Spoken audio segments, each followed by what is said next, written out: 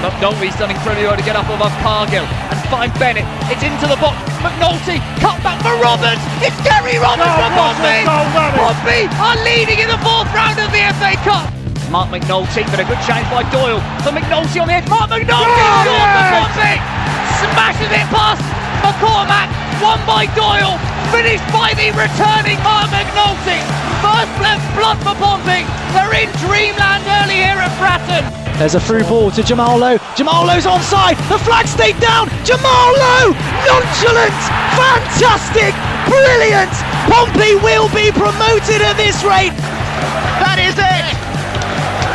Pompey are champions. They've won League Two in the most dramatic of circumstances. The PO4 podcast with Hugh Bunce, proud to be Pompey.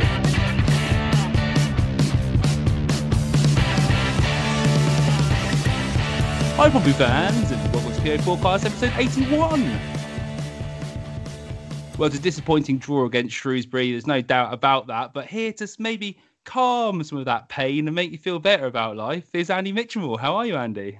Hi, Hugh. Not too bad, thank you, buddy. Yeah, nice to have football on Saturdays again, a bit of regular league football. It's going to be a lot of games between now and Christmas, a lot of midweek as well as Saturdays. So yeah, it's nice to have it back in our lives. We are just completely setting us up to feel disappointed at least twice a week. Yeah, for sure. I do think, though, that I've been pretty excited about the return of football. And Andy, I'm going to put this out there before we go into what's going on in the show, because we made some pretty bold predictions for that last game against Shrewsbury. I don't know if you remember what your prediction was. Well, I believe my first prediction was 2-0, and I got told I couldn't steal anyone else's prediction. So I decided to go optimistic and overestimated our attacking threat. It's absence makes the heart grow fonder, right? When you forget how a team plays for 3 months, and it's the hope that gets you, and you think, oh yeah, on paper that's quite a nice attacking team, and then you watch that. Yeah, it was like you went out on a boozy session after 6 months of not having a beer, and you had a couple of shandies and hit the floor. It was that sort of thing, but well, let's get into it. 4-0 it was not, Andy, but to go over it, we are going to be reviewing the game against Shrewsbury. We'll try and be a little bit brief so everyone doesn't tear their eyes out. Following on for that, we're going to talk about the loan signings. We've got some of the guys going out, some of the young players are going out on loan to get some development time.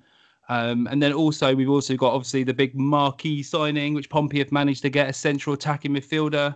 Me and Andy will be giving our thoughts on that as well. And we actually spoke to you guys. You put a question out there. And again, thank you very much to everybody. We really appreciate all the responses we got, especially since I sent it out only about 4 hours before recording today. And it says, are Pompey a quality centre-back away from a promotion contending team now that we've got Michael Jacobs? Questions out there. And then following from that, we're going to finish up with our preview of the game against Rochdale. Andy, let's get into it. Shrewsbury, it was not a fun game, was it, to watch? And I mean, I looked at the heat map afterwards, which people who, aren't a complete stat nerds like us or look into this sort of thing, it just shows where the ball's being effectively and where the danger is. And you look at both of the goals, they're both cold blue, Andy. No one got many touches in the box. What did you think of the game? Yeah, I think the best part of the 90 minutes was when I followed up to the Stadium of Light. I think quite a lot of people would agree with that from what I've seen on social media. It was quite a sloppy game. I think you could tell that both teams were all... we said last week it was always going to take a little bit of time to get up and running to match speed. I didn't quite expect it to the extent it was the case. So, again, I mean, you and I aren't quite as into stats as someone like Freddie is. I don't think you can explain everything with stats. But if you look at the pass accuracies, that was 62% and 57% for Pompey and Shrewsbury committing 25 fouls over the course of the 90 minutes, it kind of tells you a lot about what a stop-start kind of, not the most pleasing game to watch. Very sort of a war of attrition rather than anything else. There's lots of shoulda, woulda, couldas. Like, what if Pierre had been sent off for the foul on Marquis that was potentially last man? It would have been harsh, I think, but on another day you maybe get that decision. But yeah, I'm sure we're going to try and find some positives out of it. There were some positives, but it was fairly mundane for the most part. I mean, yeah, during the game I felt pretty underwhelmed for the vast majority, to be honest with you. I mean, it was boring for us. We're Pompey fans. If you were a neutral fan watching that game, you would have literally switched it off. You would have switched it off for sure. Yeah. Positives from a Pompey fan perspective: Jack Watmore. He looked absolute class at the back. You can see the difference in the fact that he can actually bring the ball out. He tackles well. His positioning's good. We don't really need to go into a deep dive on why Jack Watmore's good, because if you're a Pompey fan and you're listening to this podcast, you know what Jack Watmore brings to the back line.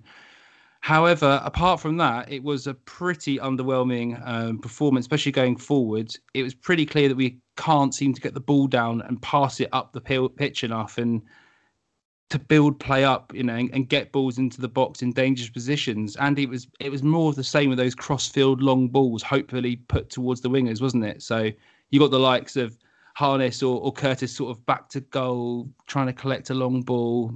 I thought that might have stopped, but we're back to this season again. And what are your thoughts? Yeah, I can't remember who tweeted it earlier on. I saw Portsmouth had tweeted a picture of Ryan Williams leaping. Actually, to be fair, he's a seriously long way off the ground. And someone had tweeted, if it doesn't sum up Pompey like, a short-ish right winger leaping as the ball flies over his head, then if that doesn't sum up some of our playing style, then what does? No, I think that's fair enough as well, mate. I think the thing is, though, with Andy Cannon coming on, is that Gareth Evans does not seem to be able to play in that attacking midfielder role at this level at this moment in time. He's not creating any space for himself. He's not moving into space to receive the ball, and when he's got the ball, he's not then looking to see who's running around him. And to be fair, there's not many people making runs around him either. It's very pedestrian from Pompey, going forward. It seems like there's no. It's quite aimless. There's no strategy to build up. And when you're coaching youth football, I'm sure lots of people here have played football for a local football team, and you're told pass and move the whole time. Pass, move, find space. Pass, move, find space. It wasn't evident at all happening against Shrewsbury, which is disappointing because we've got the players now to play that sort of football. Moving on from that, I thought Johnson on the right could have got forward a bit more. Didn't. When you look at his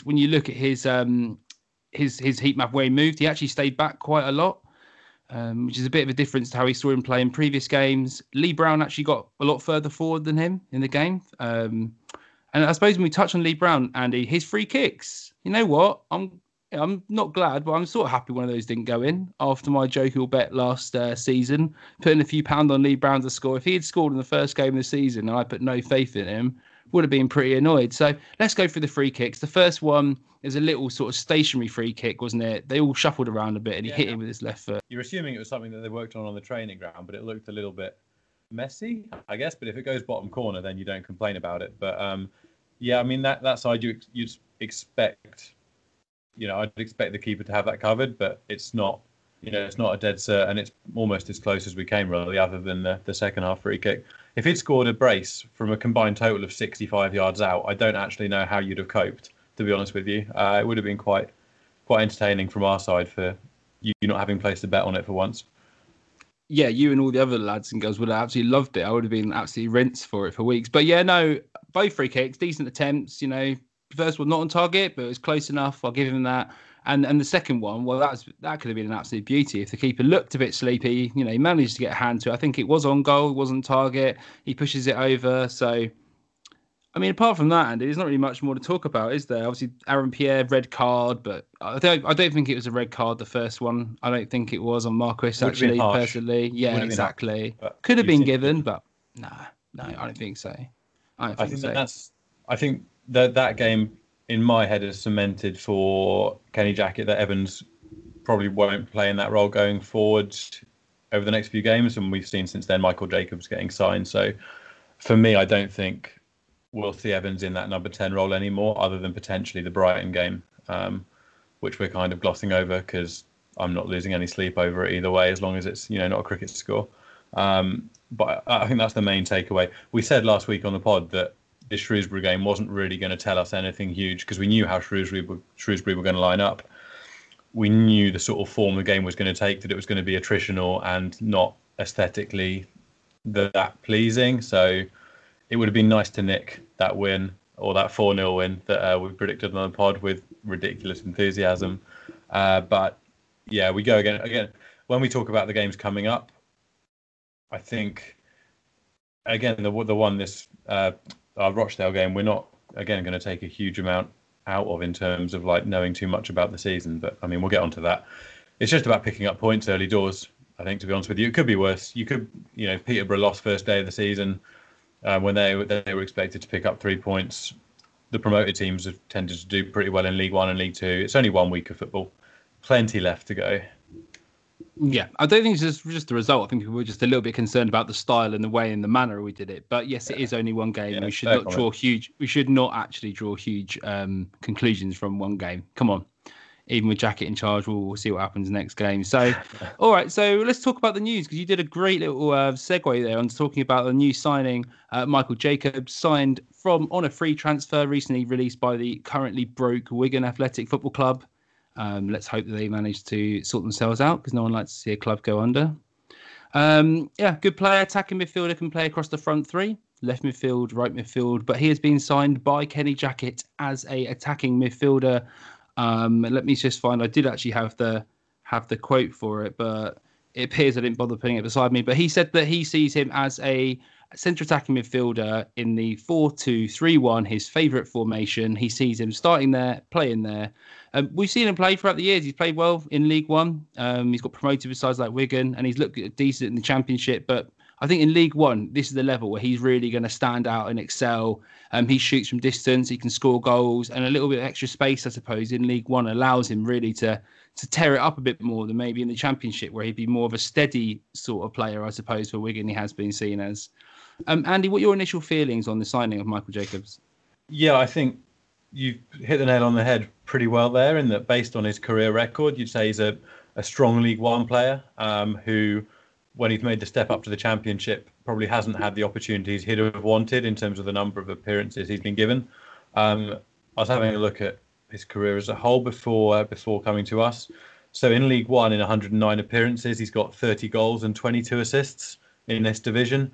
His numbers aren't as good when they get up to the Championship, so it's fairly clear where his level is. We're not going to see him in that Brighton game, I don't think, because he hasn't got any match fitness, although to me that would be the perfect game to get some match fitness. But yeah, as you said, he's played under Jackett before. He's won promotion from League One before. I guess the one concern that some fans will have is that Jackett is trying to repeat a formula from 6 years ago, but everyone is now 6 years older and the style of football has changed slightly. So is the same formula necessarily going to work? That would probably be the one reservation some people might have. But I do think, it's a strong signing. I've probably seen him 2 or 3 times in person before and been fairly impressed each time. I can't remember him having any sort of shocker against us. I think he'll step into that number 10 role where Evans played against Shrewsbury. So we'll have Curtis, Jacobs and Harness as our attacking 3. That would be my gut instinct, with Ryan Williams coming on as an impact sub to run at defences late on in the game. Yeah, no, I think that's fair enough. I think that would be in the manager's head, in Kenny Jackett's head. Starting Jacobs in the centre, putting Harness to the right. I do a Wigan fan as a friend. One of my 3 friends, and that includes you, Andy, is one of them. He literally said to me that he's not sure about him really as a cam, but we'll wait and see. I think he looks pretty decent there. He said he's naturally a left winger who could fill in at cam, can play at cam. But really thinks he's a little bit better out wide. So we'll see if Kenny Jackett goes back on he's definitely signed to be number 10, because we know he does like fiddling around with where he puts people in positions. And does he end up thinking about moving Harness there and moving him wide, or will he be stubborn and stick to what he said from the outset? Only time will tell, but he's definitely got the class and then the quality to be a good addition to the squad. So looking forward to it. Yeah, I think the Harness and Curtis, they actually linked up pretty well in the cup games at the start of the season. So I could see the rationale for Kenny putting Harness into the centre and then potentially mixing things up if, potentially even partway through a game if he's feeling particularly edgy. I know, right? Oh yeah, it's an audio podcast. People can't just see what you did. little dance. He needs to change things up halfway through a game, for example. But I mean, we're going to touch on Catlin has said today that he's not coming as a replacement for Curtis. That is not why he's been signed. And it always makes me a little bit sad when people don't take Catlin at his word, because I think he's always been fairly upfront and honest about the situation from his point of view. And I don't personally think we've got any reason not to believe Mark Catlin. We've spoken to him a few times, and he's always been like fronting up and completely honest as far as I've ever been able to tell. So I don't think that he would come out and outwardly and directly say that if that wasn't the case. So you'd like to think Curtis is sticking around. Yeah, no, I do agree. And when I saw the first quote, it came from Kenny Jackett, and Kenny Jackett on Ronan Curtis said, and this was written in the news, so it's an extract from it. He said, he's part of our plans. If that was all to suddenly change one day when the phone rings, I don't know. But there's nothing brewing or in the pipeline right now. Well, that sounds very cryptic, especially for Kenny Jackett, the man who announces the team sheet and he's injured and it changes. And I think the fans went, hang on a second, that doesn't sound particularly reassuring. Do you feel reassured by that? I think when Kenny Jackett answers interviews, he is rarely concise or direct. They're normally like the sort of answers you get when you ask a politician something to do with COVID-19 policy or Brexit, and he sort of answers a question and says words but doesn't really answer the question. So I think I try not to read too much into indirect answers from him, because he can't put himself out there and say one thing if he's not 100% sure, because if then the opposite happens, he loses all credibility for the future. So it's the same for any manager, but to a certain level it is, but that is particularly wishy-washy as far as any statement. Even for a Jackett statement, that is on the wishy-washy of Jackett statements. So I think the fans feel a little bit better now when Mark Catlin came out and said, I can 100% guarantee that Michael Jacobs hasn't been brought in as a replacement for Ronan Curtis. Ronan's one of Kenny's ever-presents. He was a big player, very big player for us, and long may that continue. Now, that is the sort of statement that comes out and says, no, our best player is staying. Yeah, it's authoritative, it's direct, it's what you want. I think people would give Jackett a lot more time if he came out with that sort of direct response himself, rather than Catlin doing it, which, to be honest with you, Mark Catlin regularly does. I think, yeah, people would be more happy with Kenny Jackett if he was less wishy-washy, because, as you say, that response from him is very much on the fence and doesn't reassure anyone in any way. So, yeah. Yeah, and without going too much into that sort of thing with Jackett generally, it is one of those things where a little bit of this might help his unrest a little bit with the fans, you know. I mean, we're way past that now, with the occasional wave on the touchline, you know, the sort of positive statements and stuff that, you know, factual, concise, assuredness, all that kind of stuff is stuff that a manager really needs. And I think if we do end up getting a new manager, we'd like to see someone who's a bit more oomph or personality, you know. Yeah, Paul Cook sort of personality. Not Paul Cook, though. But yeah, don't say it. Just threw the bait out there. I knew you'd nibble. Yep. All right, let's go into the loan signings that are going outwards. Alfie Stanley is joining Bognor Regis on loan. At the time of the recording, there wasn't actually any details on the length of the loan. So unless you've seen anything, Andy, I'm going to guess he's just gone there on loan and won't know how long for. But I think it's a good move for Alfie to go and get some games. Talented player. I think he got 26 goals in all competitions last season. Obviously knows how to score. Just needs to play some regular games. I do think he could have played at a bit of a higher level, if I'm honest. I thought he could have done that.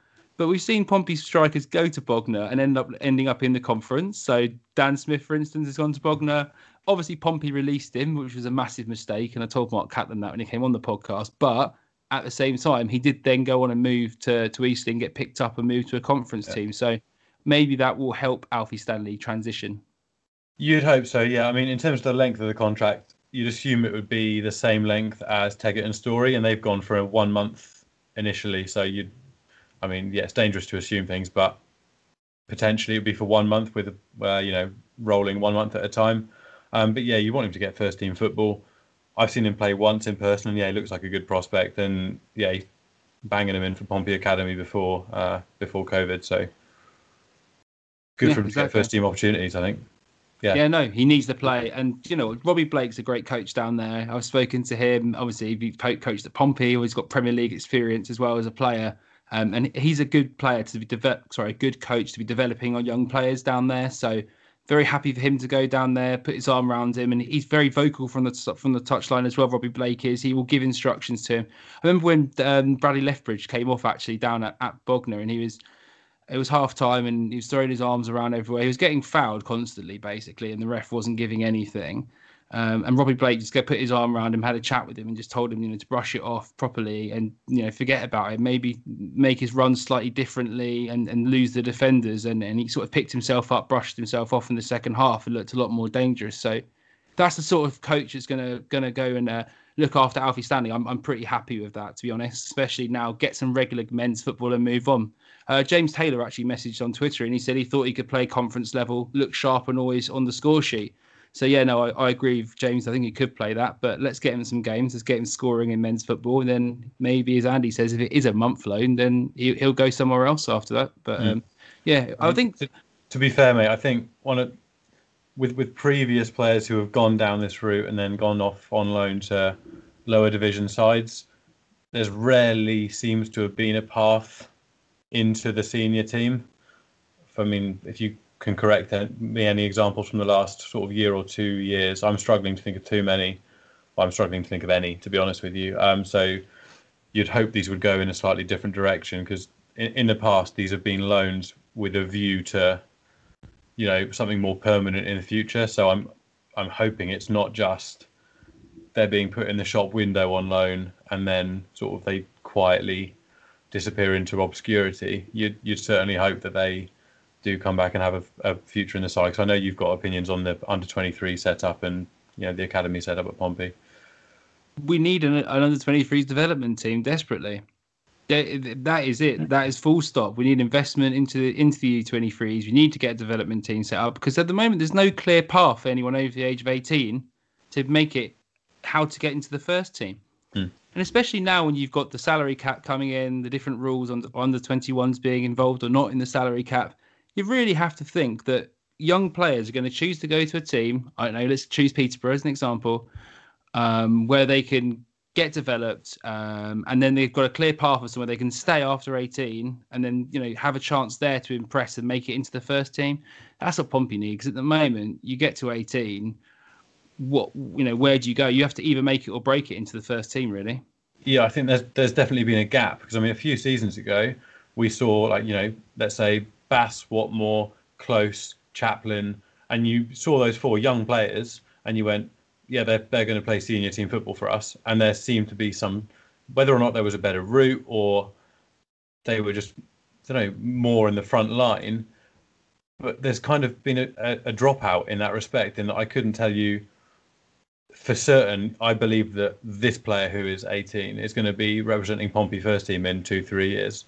So there's something's changed behind the scenes. And as you say, that the under 23 team, the development side, would change that. And with the salary cap coming in, from the noises we've heard from the club, they're obviously not happy with the salary cap, because potentially it limits what we're able to spend on salaries.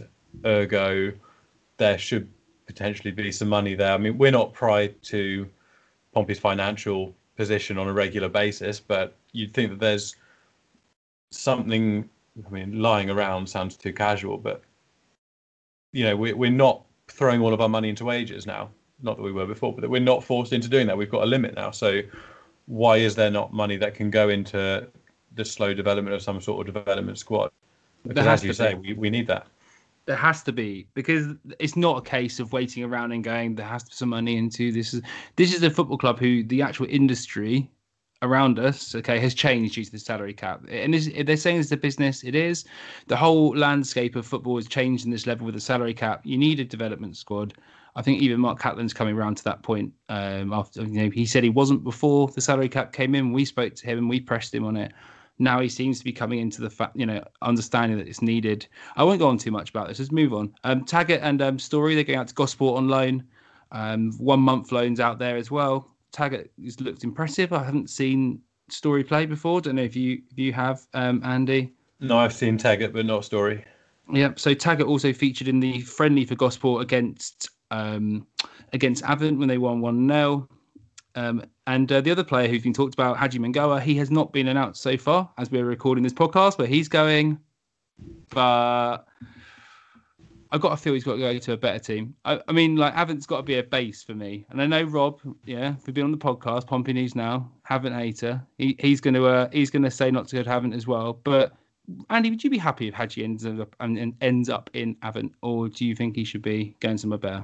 Yeah, you do feel like Hajim Noga is probably the player that has been mostly or seemingly identified by Jackett as the most likely to progress into the first team, in that he's been on the bench a few times. He's had a bit more, media duties than some of the other younger players. He's been more in the limelight, I think, than the others. So it feels like that he has been picked by Jackett as the most likely to progress in the first team. So you'd like to see him playing at a higher standard if possible. But will he? No, I understand what you're saying. Yeah, no, he's got the ability. He's also physically ready, mate. I've seen him play a couple of seasons ago. I think it must have been when he was 16 or 17, going to the first team, and I think it was at Crawley or something like that. Anyway, I can't remember what the dates are. Always lockdown stuff has ruined my head of what time and date things are. But basically, I've seen him play, and he looked like a man in that sense of how he's built. For a young guy, and he's got the pace, he's got the skill, and he's got the physical ability to play men's football now. I think he could play in the conference quite easily now, or potentially League Two. But whether or not they go more local and loan him out to someone like Avent, get some games, play well on a month loan, maybe someone else picks him up. I reckon that's probably more likely. I mean, yeah, it comes down to personal circumstance as well, right? So whether or not he actually wants to move too far away from family and other half when, you're young and you potentially don't want to move to the other end of the country just to play maybe one league higher. No, that's actually a good point. I hadn't thought of that, to be honest, mate. I've just thought of it from a football basis. But yeah, no, actually, he's a young guy. Probably doesn't necessarily need to be travelling up north to go and play for Carlisle or whoever I wanted to ship him out to because they need a new right back. Yeah. Okay, cool. Pompey's latest signing, Michael Jacobs, described Kenny Jackett as a very natural number 10 in our 4-2-3-1 system. Are Pompey a quality centre-back away from a promotion contending team? Let us know your thoughts. And people, you tweeted in, even though I only messaged it out about 4 or 5 hours before we recorded. Lots of you messaged in. Thank you very much. It is appreciated, especially my lack of organisation. And Andy, some people here got back to us. I didn't mention Kenny Jackett. I'm going to put that out there first. I didn't mention him in the tweet because I thought that would maybe muddle it. But, we've got responses on it as well because it is fair enough. So Christopher Moat messaged in. Cheers, mate. He said, he's a great signing. He'll add a lot of quality to our team, a ball-playing centre-back to help link the play with the midfield, and I'm really happy with this squad. The more they play together, the better the link-up play will be, hopefully, in brackets. Maybe a young centre-back from the Prem on loan. Young centre-back from the Prem on loan, Andy? Or are you thinking we need an experienced quality player like Neil Allen wants Harry Souttar? So I think if we're bringing in a starting centre-back on loan, I'm assuming that would be in place of Raggett over Watmore. That's just my personal opinion. I like Watmore starting as long as he's fit. And bringing in a young Premier League centre-back alongside Watmore, that would be a very inexperienced centre-back pairing for me because Raggett's, 26, I think, and Watmore's obviously a bit younger. I like the point about being a good ball-playing centre-back. It's what you said earlier about Watmore playing the ball out from the back, and it's something that he looks comfortable doing. It's something that set Matt Clark apart when he was at Pompey, how comfortable he was doing that.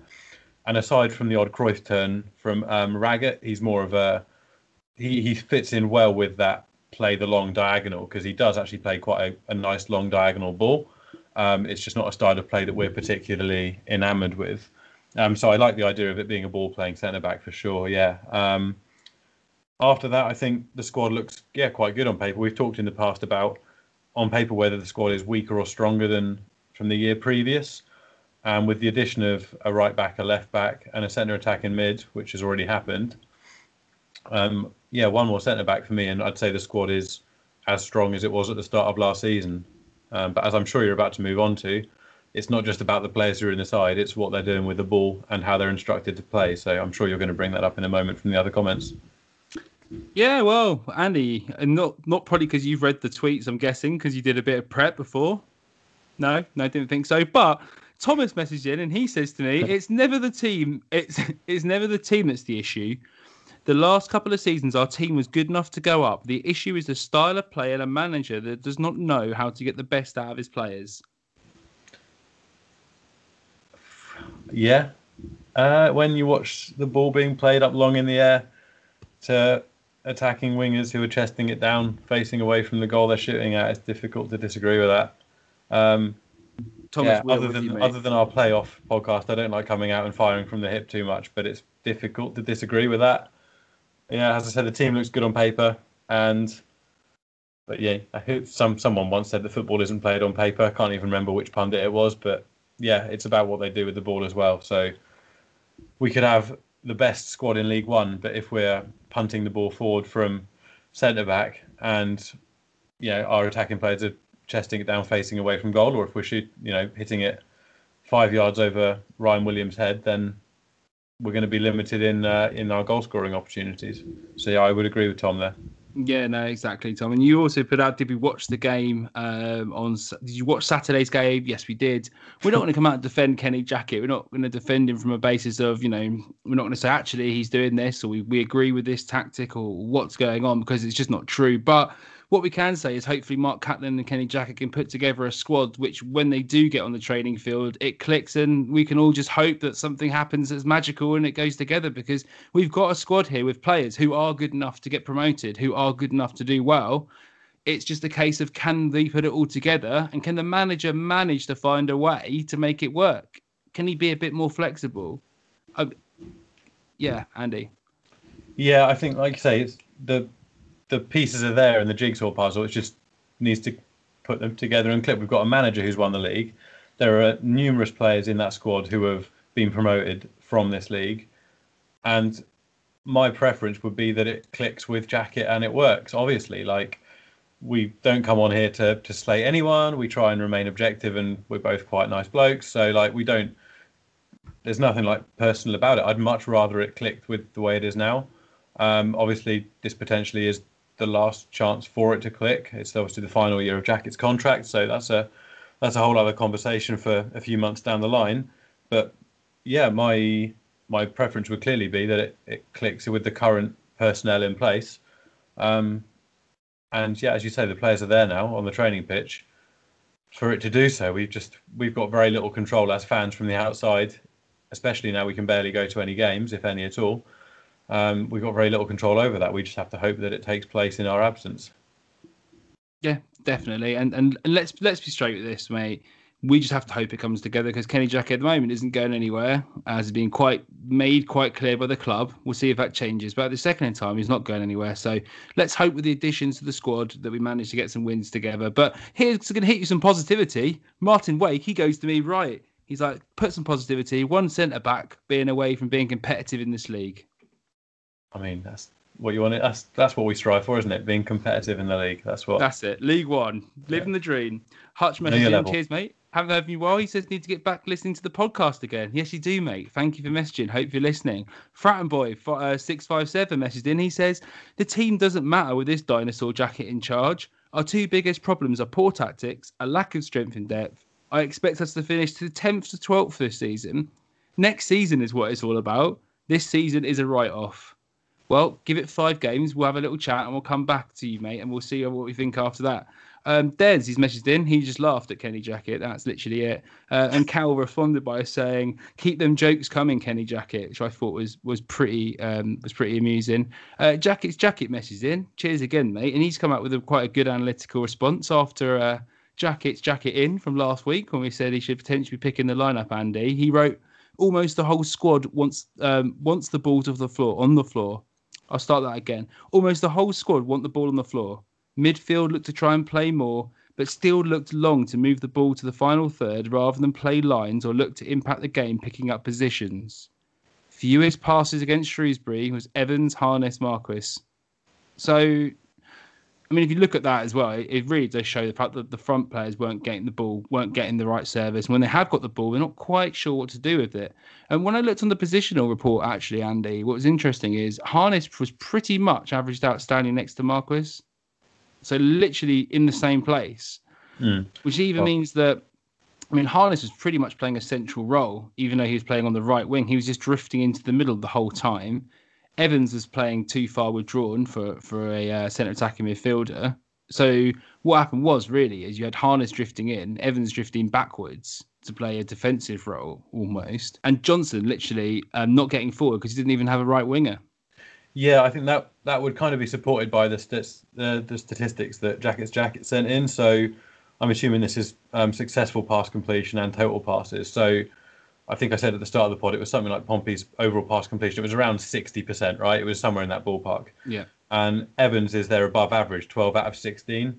And that would kind of fit in with the narrative of him being slightly deeper than you'd want him to be and playing potentially the simpler pass, the keeping possession pass, the structured, let's not do anything silly, lads, and wait for everyone to get in the position, and then we'll knock that ball into the final third, and hopefully the ricochet will go our way, sort of tactic that seems to be adopted from time to time. And then someone like Marquis, who's obviously in a more risk-taking position, has got fewer than half of passes as completed successfully. So that would kind of support the narrative that we've been talking about so far, I think. Yeah, no, completely. And I think that's what it is, isn't it, really? The formation basically crumbled because we didn't go forward enough from the centre. So what also happens is Harness is just drifting inside to try and get the ball, to try and be more involved in the game, to try and make more of an impact, with Evans dropping back a bit more as well. So, yeah, we need to desperately sort this out, because at the moment we would have been better off without those players playing a 4-3-3 and just pressing from there.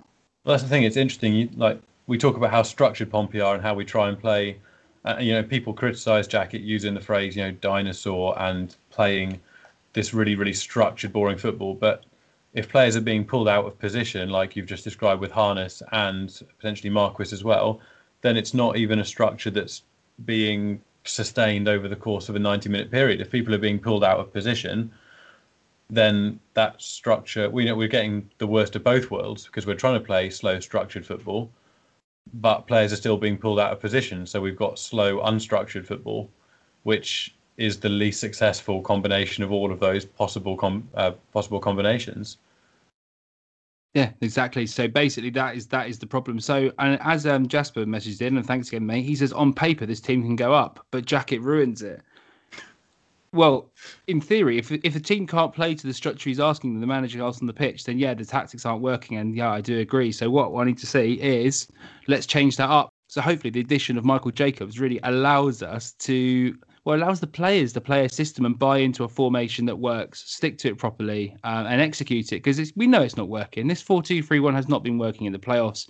Hasn't been working for large stretches of the season. Last season, when Pompey away from home, it's not been working at all. So basically, hopefully, this one player, and I say hopefully because we don't know how it's going to work out, will actually allow us to play this formation, which Kenny Jacket stubbornly does not seem to want to go away from. So, all right, Andy, before we go and preview the lovely game against Rochdale, who this could be, actually, do you know what? Let's do this, Andy, because this could be the game, and I'm not saying this lightly, but this could be the game that we get a boat for, mate.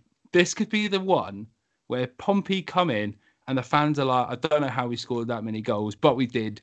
It's going to be bizarre, but Rochdale are rubbish, mate. And when we compare them to Shrewsbury, right? Shrewsbury have that boring defensive structure to them. They're a bit of a drab team. You don't think they're going to score many goals, but they're irritating. They're like a friend that hangs in there. You're trying to shake off all night, and he's come along with you anyway. He won't go home. He's there. That's Shrewsbury. Rochdale. What are you implying? Rochdale, on the other hand, mate, they are a joke of a football club. They've just got rid of Henderson. He's gone, right? Yeah. And I would have had a better analogy of this, by the way, but the Rochdale lads didn't get back to it coming onto the podcast, so they're not getting it. That's why they're getting slated. That's why they're getting pelted from Henderson was absolute god for them up front. All Pompey fans know his name. He was great for them up front. He's gone now. He's gone down to League Two to get some money, isn't he? Is it Salford he's gone to play for? He's gone to Salford, yeah. Yeah. Okay, so he's gone for footballing reasons down a division, their best player. And to replace him, they don't seem to have brought anyone in who's of particular notice either. I've had a look at the transfer market. They've not really got anyone in particular. But not only Henderson's gone, but also the player I like the most who played for them, he played centre attacking midfield, Callum Camps, has gone as well. He was a player that I really wanted Pompey to sign at one point. He moves the ball well. He's a really tidy player. But more than that, he's basically Rochdale actually were a team down the lower part of the league who tried to win by playing football the right way. Whether it was wrong, whether it was effective or not, they tried to pass the ball around nicely and play football the right way, and then Henderson scored goals for them. That's the business model down at Rochdale. So now you've got no one scoring goals, and Callum Camps is the orchestrator inside of the centre of midfield, who's sort of got the ball moving, played those little cute touches. I really am concerned for Rochdale, should we say, who are a nice little run club. Andy, your thoughts on Rochdale, because I've just talked for about 3 minutes. You've gone from absolutely slating the football club to saying they're a lovely little club or something similar. It's a hell of a U-turn you've gone through there. Yeah, as you say, like the fact that Ian Henderson and Callum Camps have both gone, they were their top 2 goal scorers last season in the league, in the season that they finished 18th. So they were obviously heavily reliant, particularly on Henderson. He scored a huge percentage of their goals last season. So to lose those 2 players when they weren't really that far above the relegation zone last year is going to be a huge issue. And as you say, they've not really been replaced. The red flags will be there for their fans in their opening game of the season. They lost against Swindon, who just came up from League Two, who are, it might be the case that Swindon put together a really nice season and end up mid-table, but it's an inauspicious start to the season. I think I've used that word right. I may have just used that completely wrong, but it's not a great start to the season and to lose to the team that have come up from the league below. They've lost to Sheffield Wednesday in the EFL Cup as well. So yeah, this is a game again, even more so than we said about Shrewsbury last week. This is a game that when you get to the end of the season, and if you just missed out on promotion, you missed out on the playoffs by say 1 or 2 points, and you hadn't won both games against Rochdale, you would look back and go, well, that's why we haven't gone up. We haven't deserved to go up if you don't beat the teams that are down there. So, I mean, in terms of players that are going to be recognisable, the main player, I guess, is Paul McShane, who's ex-Man United, ex-West Brom, Sunderland, and Hull. Played most of his time for Hull City and Reading. He's probably the only really recognisable player on that team sheet now. He's left-sided centre-back. And yeah, you think they've got to be there for the taking, even away from home. I mean, we say that on paper we've got quite a nice squad at Pompey. On paper, you'd take Pompey squads over Rochdale's 100 days out of 100, in my opinion. And it's not a must-win in week 2 of the league, but if we get fewer than 4 points out of Shrewsbury home, Rochdale away, I'd have serious, I'd be seriously doubting our qualities as potential promotion candidates. Yeah, massively. And you've got to see they've brought in a new goalkeeper on loan from Man City as well. Obviously, I don't know what he's like, and he could be good, but Gavin Bazuna, I haven't heard of him. They've also brought in a centre-back from Man City on loan. Yeba, I'm going to get this wrong, mate. Amawaga? Anyway. Centre-back? Yeah. Is he starting? These are just players they brought in who I thought were notable to talk about, but he has played. He played in the game against Sheffield Wednesday the other day. But yeah, these are players that I looked through the squad and I was thinking, right, we're going to talk about who we should be looking for, Andy, players to look, highlight. The only player that really stood out to me, if I'm honest, going through all their whole squad was what's his name, Ryan, Jimmy Ryan, who used to play for Accrington Stanley and he's played for Blackpool and he's played all around the league. He's about 32 now. I used to have him on Football Manager about 10 years ago. I reckon he must have been playing for Accrington. And he's the only player that stood out for me, an average sort of, bopped around the league on free transfer centre midfielder. So this is a team we should be beating, Andy. Are you going to repeat your 4-0 prediction? Well, to be honest with you, I was forced into that because you were as rude to leave me as the final person to give the prediction Incorrect. out of 3. You could have gone for the same prediction as me. Absolutely not. I tried to go for the same prediction and I got shouted down. So I do think Pompey will win the game, but I don't think that the squad's in a mindset where if they score 2, they'll go for 3 and 4 and kill the game. I think if we go 2 up, we'll sit back and try and win 2-0. If we go, 3-1 up, I think we'll sit back and try and win 3-1. So I wouldn't think it would be massively high scoring. I'm hoping to tempt fate here a little bit. Again, I'd like to think we'll keep a clean sheet because in terms of goal scoring options, they're pretty thin on the ground. So I'd go for a 2-0 win. And in the same as previous podcasts, you're now not allowed to have the same prediction as me, apparently. So I'll use the same rules that I applied to you last week, which was you have to choose either 2-0 or 3-0, which is what I said to you.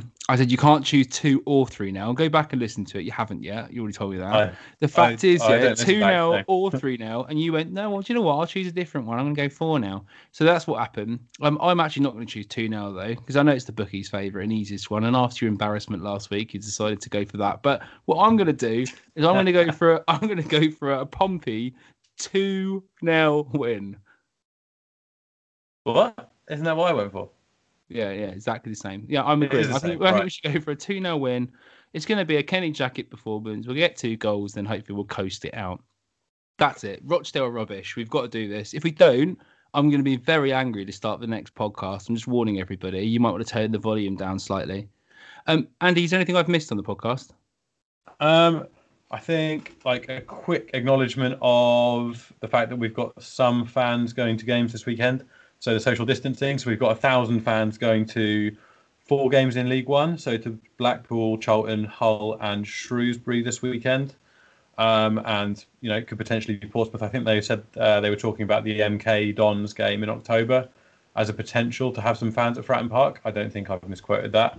Wigan, so obviously...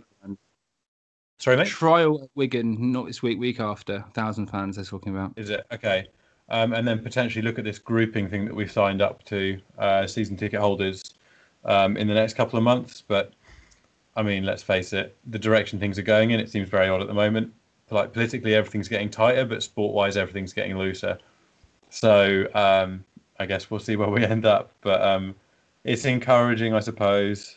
But it'll be interesting to see what direction that all goes in. Other than that, I mean, we've hired Peter Taylor as a coach for our forwards temporarily, which I know that some people have had quite strong opinions on, that we're bringing in, let's put it politely, coaches towards the twilight of their careers rather than younger coaches with potentially more modern views on how to play the game. I think that probably deserves a couple of minutes of our time because it's something that I am concerned about, and I know that there's a proportion of fans who are on the same page. So I don't know what your views are on that, mate. We've spoken to enough former players at Pompey, players that we know are tactically good, who are interested to get into coaching. Some of them already have their coaching badges and could definitely add a lot to the team around the players we've got, etc. Who would love a chance to be given a coaching role even at Pompey or something like that. Not involved, not spoken to. And from what I've heard from people who have young players playing in the academy side, etc., things like that, is that coaches at Pompey tend to have family links to the club, if I'm honest. So it's quite difficult to get in. It's quite a cliquey group of people at Portsmouth at the moment, and I think we could do with maybe expanding how we recruit and what kind of players we recruit to for coaches. Yeah, I think that's definitely true. It concerns me that I think football might be very similar to the profession I'm in, whereas it is very much an old boys club. So if you in my profession, if you go to conferences, etc., there's a core group of people over the age of 50 who all know each other and all give each other awards. And I'm hoping no one in my field is listening to this because someone would have words with me for saying that, but it's definitely true. Because they've all known each other for 30, 40 years and give each other roles and get on, in my case, get on publications with each other, etc. And I guess it's the same in football. It certainly looks like it is, where you give roles to people that you've worked with in the past, rather than bringing in, the football equivalent of me, that sort of young, early career person who potentially wants to make something with their career. So, I mean, Gary O'Neill said to us that he's doing or done his badges. Can't remember exactly where he was at with them, but wants to get involved. Loves Pompey. Lemon Lualuat, we said to us he's desperate to come back to the club. I mean, and that's we've talked to enough players. I'm sure other ones have said it as well, but those are the two that jump out at me off the top of my head. They actively want to come back to Pompey, and instead, and again, I'm not going to badmouth Peter Taylor in any way, shape, or form. I'm going to quote someone else doing it instead. Pompey Pedro, his exact wording of his tweet, frightening that this is where the club is at, employing a 67-year-old bloke to coach the Fords, albeit temporarily, where his last 3 jobs were Kerala Blasters, New Zealand assistant, and Dagenham and Redbridge. Where's the young blood? Where's the innovation?